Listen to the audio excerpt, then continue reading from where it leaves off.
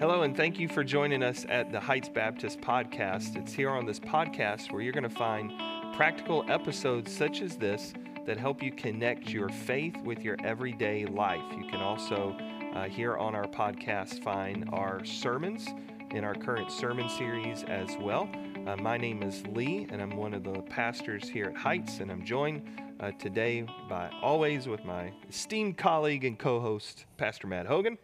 And what we are doing now, Matt, is we have entered into our sermon series called A Beautiful Mess, where we're moving through 1 Corinthians.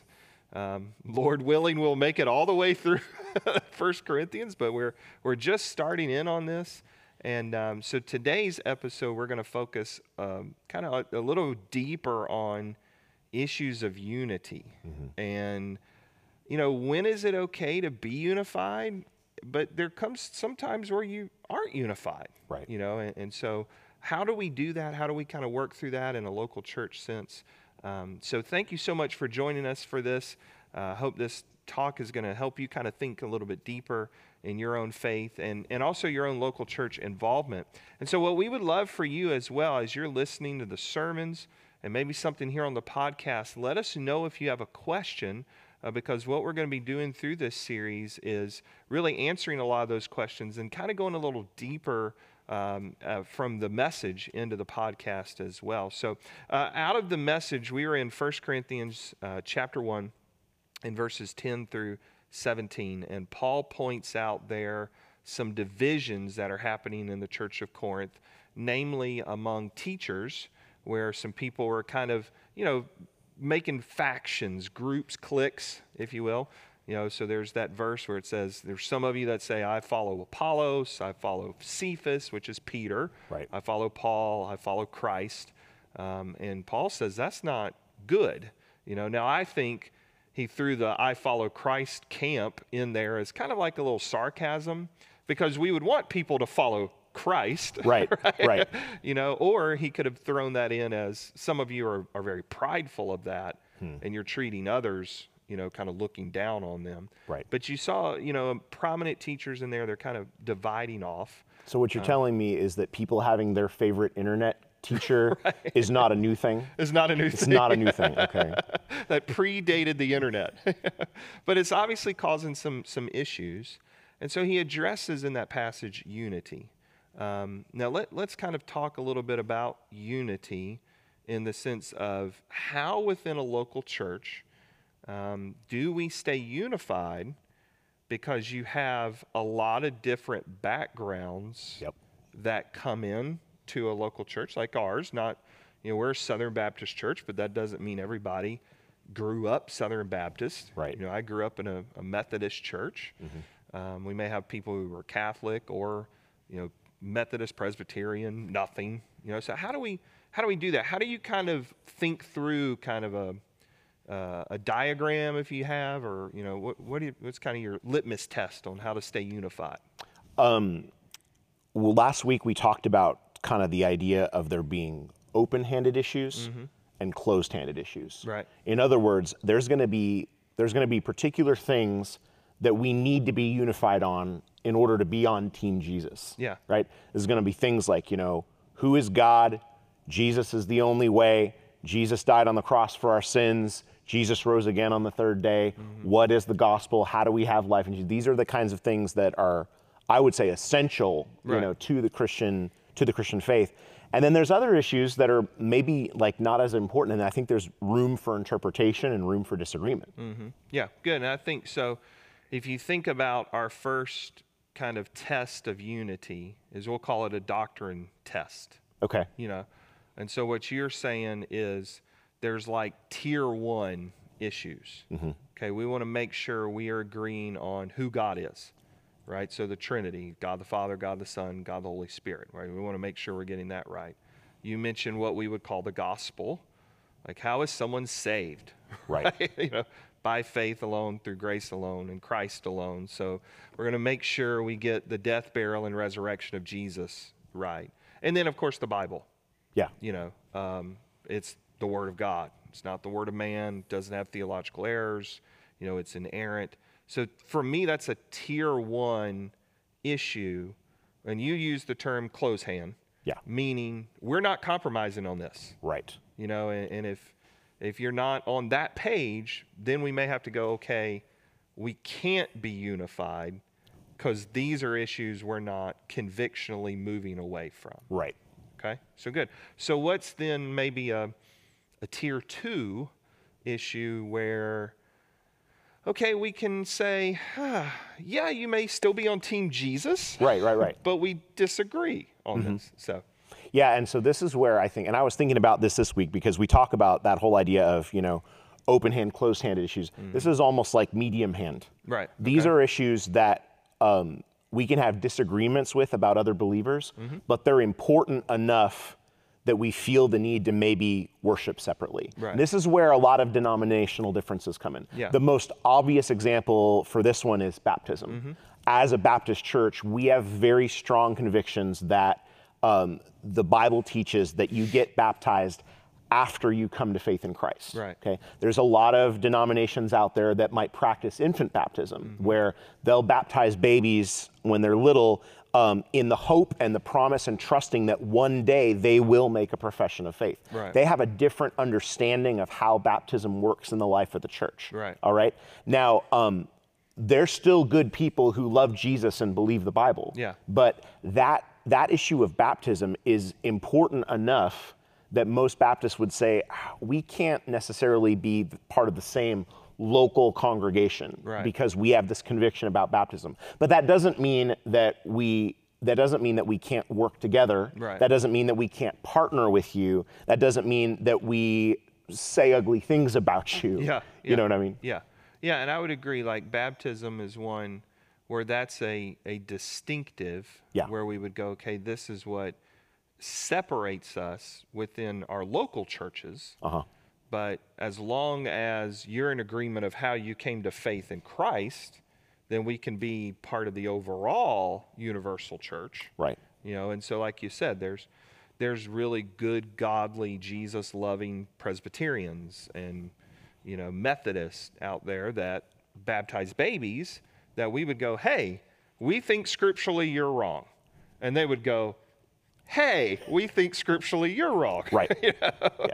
And so I think that's okay in that sense to where we go, all right, as long as, again, tier 1, we're in agreement. All right, who's God? We're getting God right. We're getting the Bible right. We're getting the gospel right.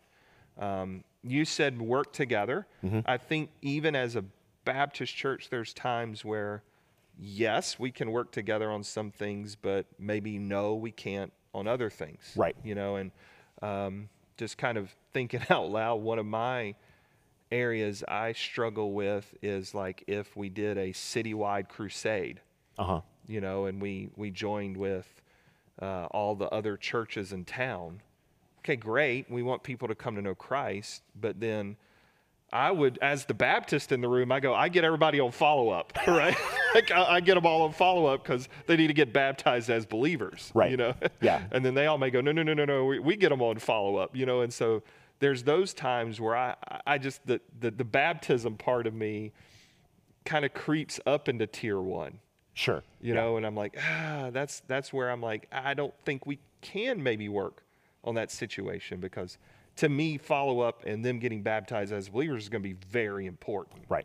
And so I think those kind of partnership things may be more of a case-by-case type situation and not just a cart, well, hey, let's just work together on everything. There may be some things where we go, let's pause, So what would be then, so tier 1, God, Bible, gospel.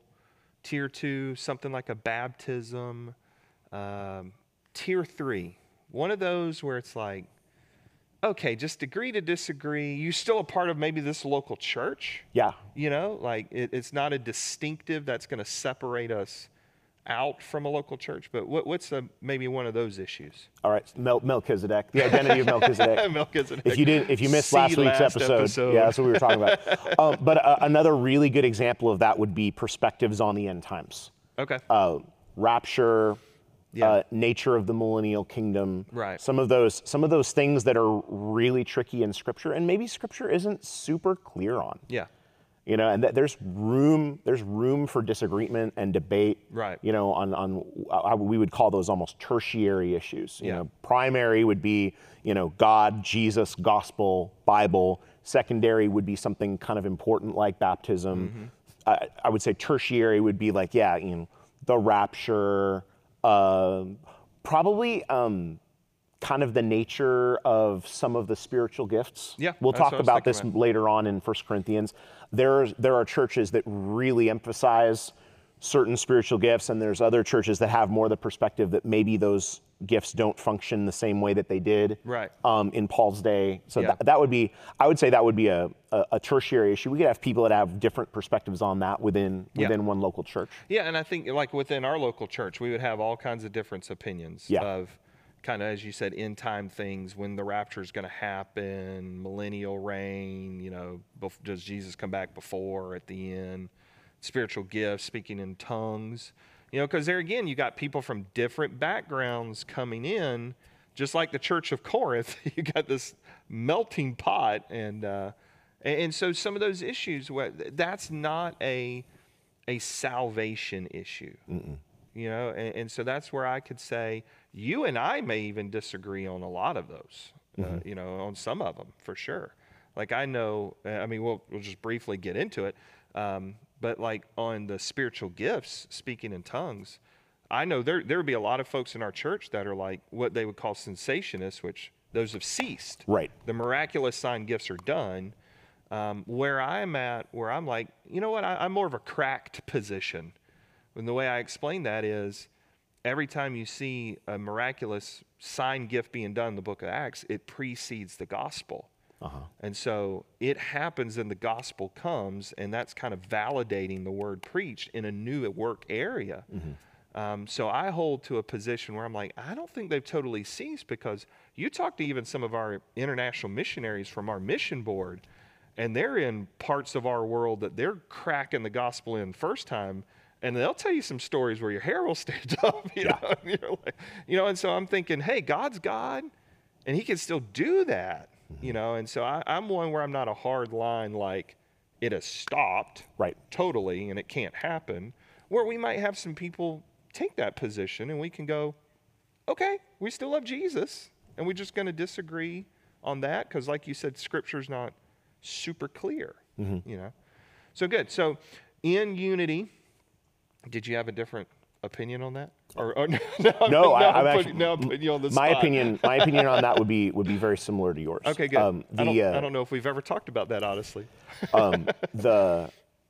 It's interesting because this comes up frequently. Surprising enough, if you get in Facebook groups.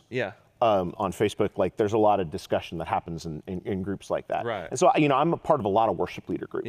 Yeah. And a lot of the really big, very popular worship songs are written by churches that are much more on the charismatic end of the spectrum. And so for churches that are more on the more cessational end of the spectrum, there's always a dialogue going on as like, is it okay that we do this music? Is it okay that we're following some of the teachings of these churches? Because they practice, the way they practice worship is very different than ours is. Is it still okay to sing the song? So these are conversations that happen all the time that I'm always a part of. And I think that's good. Really the most important thing is to just always be respectful. Sure. Yeah. And I think that's the second step in pursuing unity. So we answer the doctrinal issues, kind of thinking through those levels. But the second part of pursuing unity within a local church is pursuing relational unity. And so kind of you've brought it up. So let's how do we be respectful to somebody we may disagree with, whether it's a tier 3, tier 2, tier 1 type thing.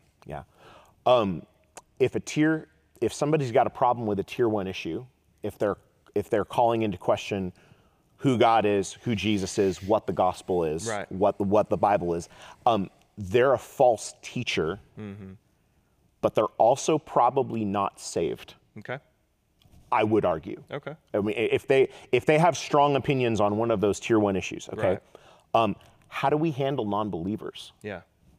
I think that's the thing is we handle them very respectfully, Right. and we share the gospel with them. Yeah. So like we say, we love and lead. We're loving them. They're people. They need the gospel. We're trying to lead them to Christ in that sense. Yeah.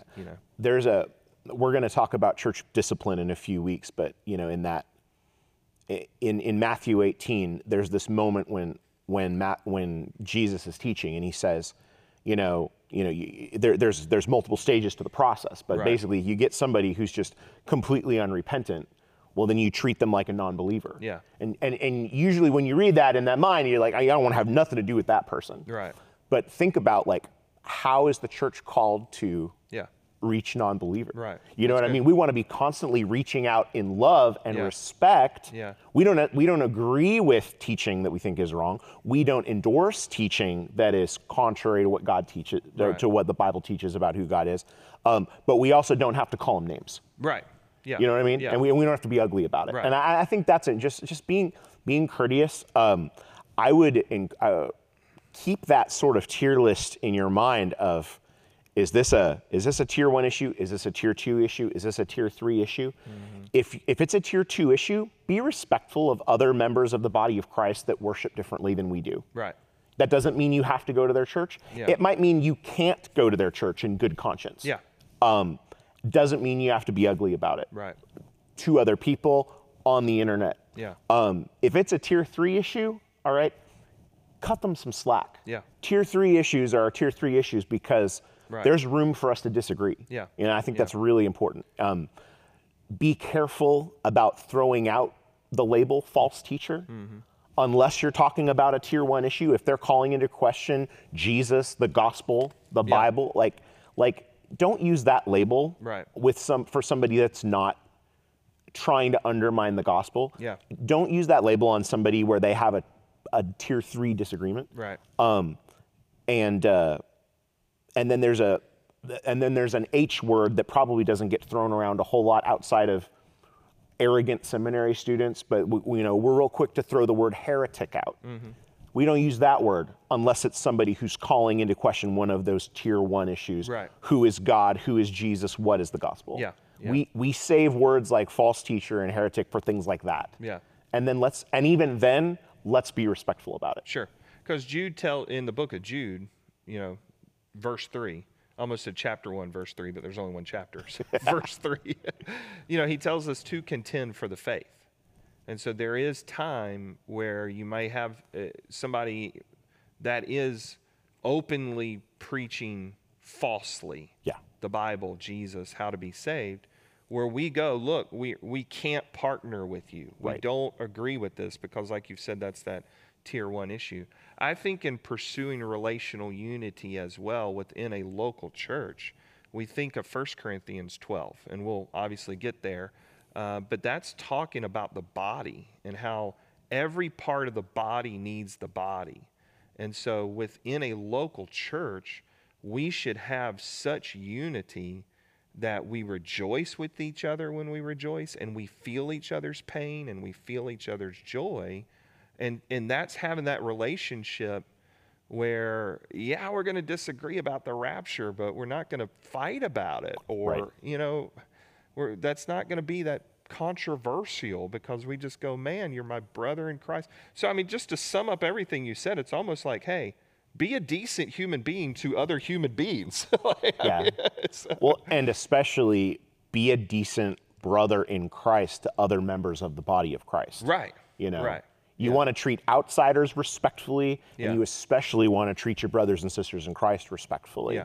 Yeah. And you can have respectful disagreements. Right. It's Yeah. okay to have it's Yeah. a good thing. Yeah. If we're having those kind of disagreements, it's because we're engaged in those issues and we're reading our Bibles and Yeah. we've got conviction, and that's okay. That's okay, because that's the other part of unity that we don't talk about is when you pursue unity, expect disagreements, right? I mean, like, it's just going to happen. This shouldn't catch us off guard in a local church. Paul writes about it a lot in 1 Corinthians and 2 Corinthians, is there's just disagreements. It's going to happen. But again, that's where we pursue that relational unity with each other. And I think the final part of unity at the end of the day, what trumps it as well is keep the mission. Yeah. You know, so you're in the local church, your view on, and we've used end time stuff a lot, but your view on speaking in tongues, that's not the mission of our church. That's not going to trump what we're doing. You know, like the mission of our church is the Great Commission to make disciples, Right. which we express that as loving and leading all people to a new life with Christ. Like that's part of unity, where any of these tier 2, tier 3 type issues start rising, and we go, no. Like, agree, disagree, stay focused. Keep going. Like, keep reach people for Christ. Yeah. I think that's the key thing, too, is because sometimes we can get sidetracked with, wait a minute, you said something about Melchizedek, and who was that guy? You know, like, perfectly okay to ask questions, but that's not a reason to divide a church. Right. Or, you know, or over music.